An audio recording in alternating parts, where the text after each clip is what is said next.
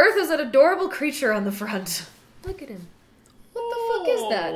He's so cute. It looks like a wolf bear. A bear and an Ewok had a baby.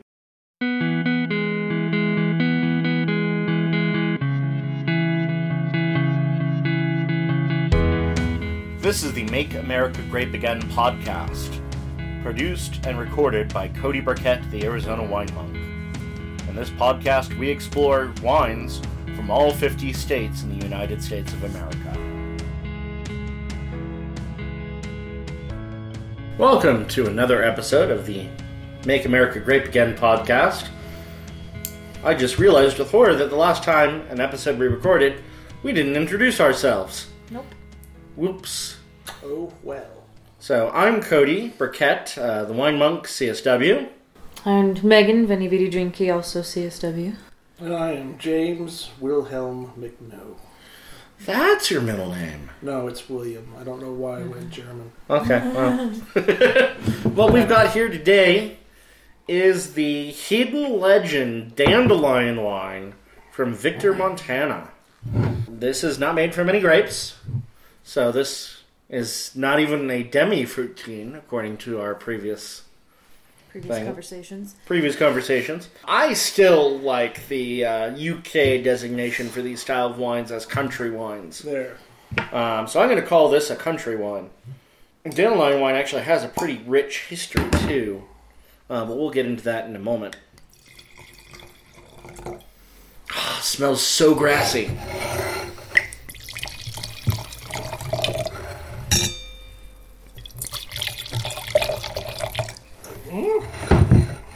Oh, Jesus. Grassy and woody. Just, Wow. for some reason, made me think of the tomato wine. Yeah. We do not speak of the tomato wine. Again.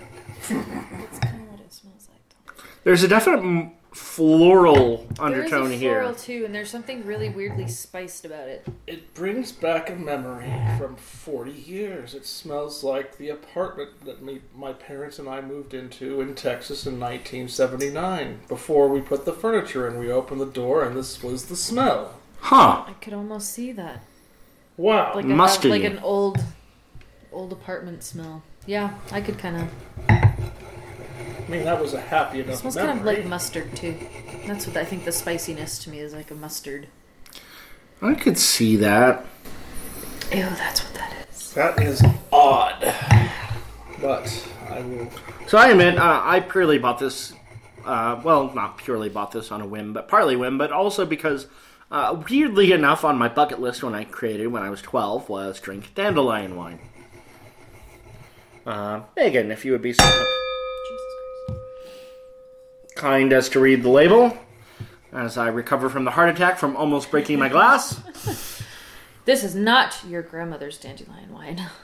Described approvingly as delicate and grassy, Hidden Legend Dandelion wine will transport you back to summer on a porch swing in Montana. This unique wine is best appreciated chilled in mid-afternoon by itself or with a very mild cheese. Or a hot dog with mustard. Mm-hmm. No, this is not a hot dog wine. That's what it smells like. No, I didn't. It smells like mustard and like pickles to me. Oh, yes. See, I'm not getting the relish. Yeah, like pickles. relish, like just mustard I'm and not relish. getting that myself. For Oh me, my it just God. smells like grass. I am getting that relish. But... Yeah, I don't get the grass. I'm scared of this. Anyway, so Joel Schultz is the winemaker. And so I asked him how it was made specifically. And he says, our dandelion wine is made by combining dandelion flowers and cane sugar with water and fermenting with yeast just like wine. The flowers are removed after the right amount of time and the wine finishes fermenting and is racked and clarified just like grape wine. What? Sorry, I let Namira smell it and she just kind of just slowly backed up and just gave it a dirty look. It was really funny. We strive for balanced flavors, concentrating on acidity, alcohol, and sweetness, dryness. It is then filtered and bottled. Creates a delicate, dry white wine that pairs well with cheese. I'd be happy to provide more info, blah, blah, blah. Over what cheese? Sage Derby? Well, maybe. Because that Sage Derby has that grassy character, too. Sure. A little bit of RS, I feel like. Yeah. Spicy. It tastes like it smells. It's got a little bit of a floral undertone on the back palate and the mid palate. The front palate is sort of almost pepper Yeah. and grass, which is weird. I still want to know what the creature is on the front. Oh, this wine gets an extra point for me just for the adorable creature on the label. Mm-hmm. It is a redeeming quality. I could see cheese. What cheese? Let's see, what do I have? Mild cheese. I would say a mild white cheese, maybe Manchego. I have... Now, thankfully, I'm not getting that horrible lingering ketchup flavor that was prevalent in the tomato wine. Yeah, this is not... That's good. This is not like the tomato wine. This is much, much improved on that. But it's going to take a few more sips for this to grow on me. We'll see. I have cheddar cheese. I have some Vermont cheddar, which I guess would be wrong because this is from Montana. We don't have any Montana cheeses. I have a regular white cheddar, and then I have whatever the heck this was that has rosemary in it. I'm thinking the rosemary Asiago. No? Oh yeah, it had Asiago in it, but I don't think it was all Asiago, was it? Mm-hmm. I don't remember. That's my guess. Or maybe the Chevre. Yeah, I was thinking maybe the show too. You know what? I'm gonna try one of these I think we can try all of these cheeses with it. There's no reason why we can't. If you eat enough of that Chevre cheese, it acts as an aphrodisiac. The resulting bout of carnal activity is called a Chevrolet. Oh, jeez. I was like, where is he going with this? Where is he going? So, the back label, Alison Russo here has an article on what is dandelion wine. You may know dandelions is the cheerful but incredibly annoying weeds that pop up on your lawn in the summertime, but their petals can actually be used to make a fruit wine. Dandelion wine typically has a moderate alcohol content, is made by combining the petals with sugar, some kind of acid like lemon juice, and other wine-making materials.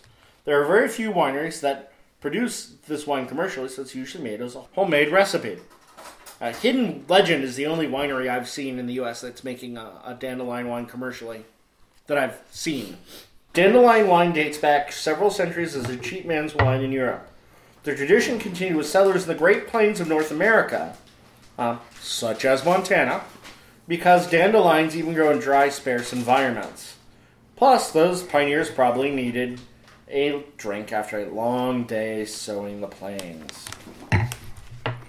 The other rule for winemaking with dandelion wine is that you should collect 1 gallon of flowers per gallon of wine you want to make. And we have cats on the table. And the Cats on the table and the dandelion wine. Oh, God. She's just like, I would like to be on the podcast as well. As Harry Chapin rolls over in his grave. Cats on the table and the wine's in the glass. And Cody and James are behaving like an ass. That works. There you go. Again, Harry Chapin is probably like clawing at his coffin lid right now, trying to get out and throttle us. So the Chevre doesn't work? Chevre doesn't work. But I don't like this wine, so I don't know. This wine's not working for me at all. I don't dislike it. I not like the tomato wine. That tomato wine was horrifying, and I still have nightmares. This just makes me think of that. I couldn't get that tomato wine out of my palate for a couple hours. And I've had, still to this day, have trouble going back to Burger King after. It's going to work. What is this? This is the Asiago rosemary. Yeah, it seems to drop, Thank you. cancel out the pepper palate. And you're just getting the floral undertones with the Asiago. Ah, yes, I see. So the cheddar, it doesn't really do anything. Like, I feel like the cheddar doesn't even come through. And as it opens up, it's getting better and better, too. Yeah. That pepper spice is going away. You're just left with grass and floral character. Is that because Ginger Spice kicked her out of the band? What? So Hidden Legend Winery is also a meadery. So they have Montana-grown wine, made from, not native grapes, but complex French-American hybrids that are being grown in their vineyard, as well as the dandelion wine. They also have a whole bunch of different meads as well. They're growing Marquette, Frontenac, friend with mead is a friend indeed. St. Pepin, I think Markel Foch on the Crescent. But yeah, I was looking for the list and thinking, I'll get the Frontenac Gris and the Markel Foch to start, and then I scrolled down to the bottom and I was like, dandelion wine? What? So this guy has actually won 2 bronze medals. The 2013 vintage got a 20 bronze medal at the Indy International Wine Competition. And then 2009, it also got another bronze medal, also at the Indy International Wine Competition.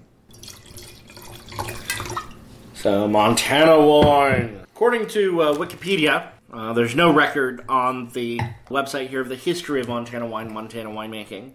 But I suspect that for most of the history of Montana, country wines like this were the main focus. Wines made from dandelions, wines made from rhubarb, wines made from local growing berries, that sort of thing. So it's really only until recently that the Montana wine industry has started to kick up. According to Wikipedia, there are 8 wineries in the state of Montana. About half are producing wine from fruits other than grapes. Well, all of them are producing some wines from fruits other than grapes. Others are making wines from grapes grown in other states, such as California, Oregon, or Washington. But again, because of these cold, hardy French hybrids that we keep bumping into here and there, on the Minnesota episode, New Hampshire episode, and so on and so forth, there are grapes being grown in Montana now. Nice. And so the wine industry is starting to improve, and the number of wineries is increasing. I would think a decent ice wine might be able to come out of that area. Possibly. I don't know of anyone in Montana making one offhand. Yet. But it doesn't mean that it's not happening. Yeah, this dandelion wine's definitely growing on me. It's not leaving behind an obnoxious aftertaste like that other thing that we had. So yeah, I mean, it's not something that I would readily run down to the store and grab, but I mean, it's tolerable. And I'm partial to the cute bear cub on the label. I guess that is a bear cub. Is that what it is? Is it a bear? It's not a wolverine or a badger. No, just looks like a wolf puppy, but with his snout kind of pushed in a little bit and like little ears. But yeah, I don't know. It's just like, I guess it just, there's something not bear about it, but maybe it is. I don't know. It's adorable. Whatever the fuck it is. Well, that label makes this wine more bearable. No, it's not that bad. It's decent. I don't like it. Not working for me. It's okay. At all. I like the label though. I was just going to ask on our graphics design wing. Our stuck-up graphic designer. That's how I should start introducing myself. Vinny Vidi Drinky stuck up.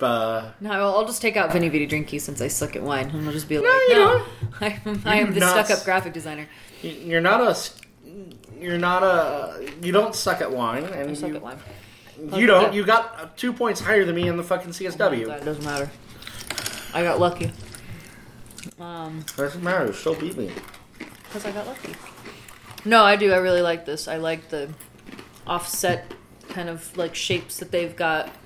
The colors are all very complementary. The way that the font is sideways. It's another one that makes me happy.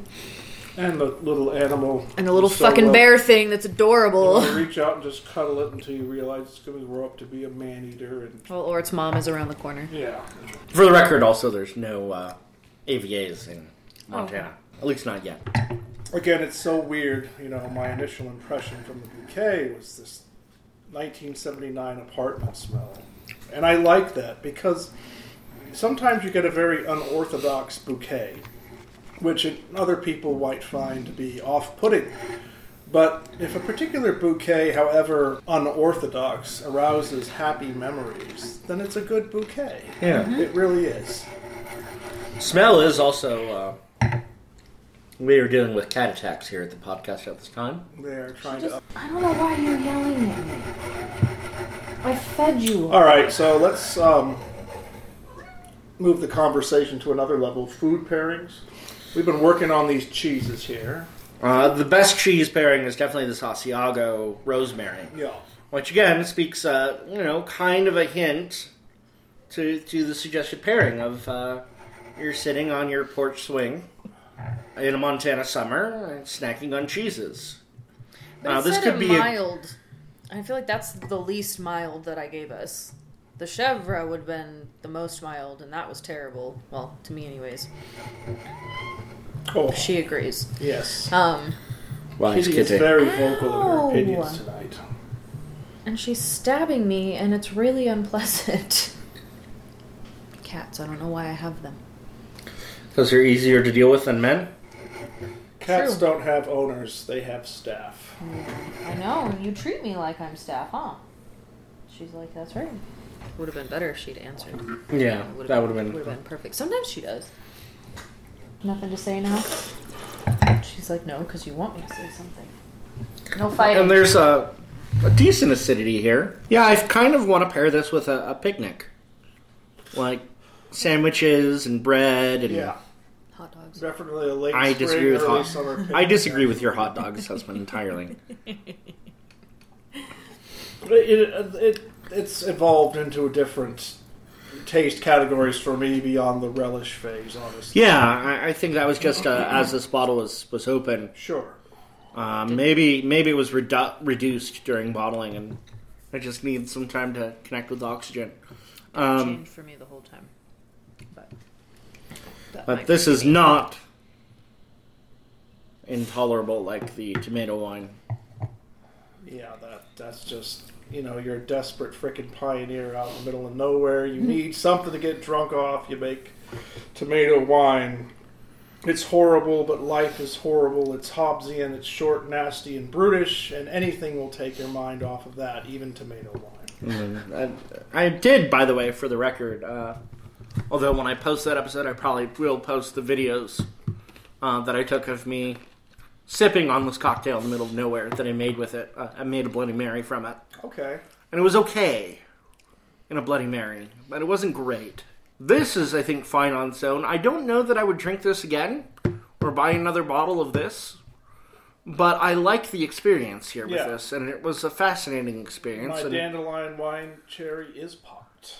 Yeah, I think this is a bottle that would be great to share with people, too. It's just such a fascinating, weird wine. Yeah. It's not bad. It's just not really 100% my cup of tea. Sure. But I can see why this is popular. I can see why people would like this and do like this. And I don't dislike it. Again, don't take me... Well, I'm not going to get this bottle again as a sign of saying, oh, I hate this. No, I would probably give this an average score on Vivino. We don't feel the need to go gargle with Drano to get that. Yeah, I'm like that fucking tomato wine, my god.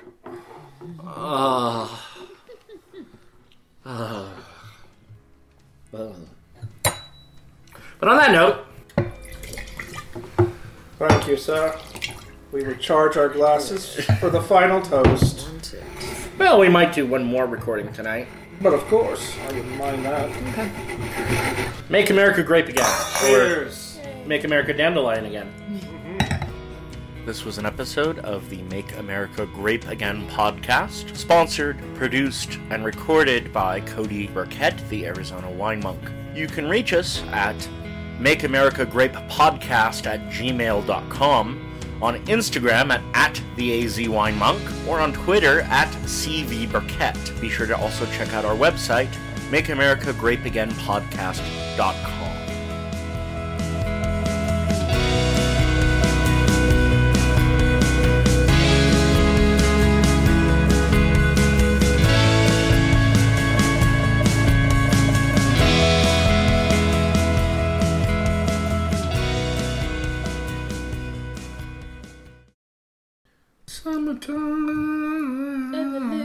Summertime.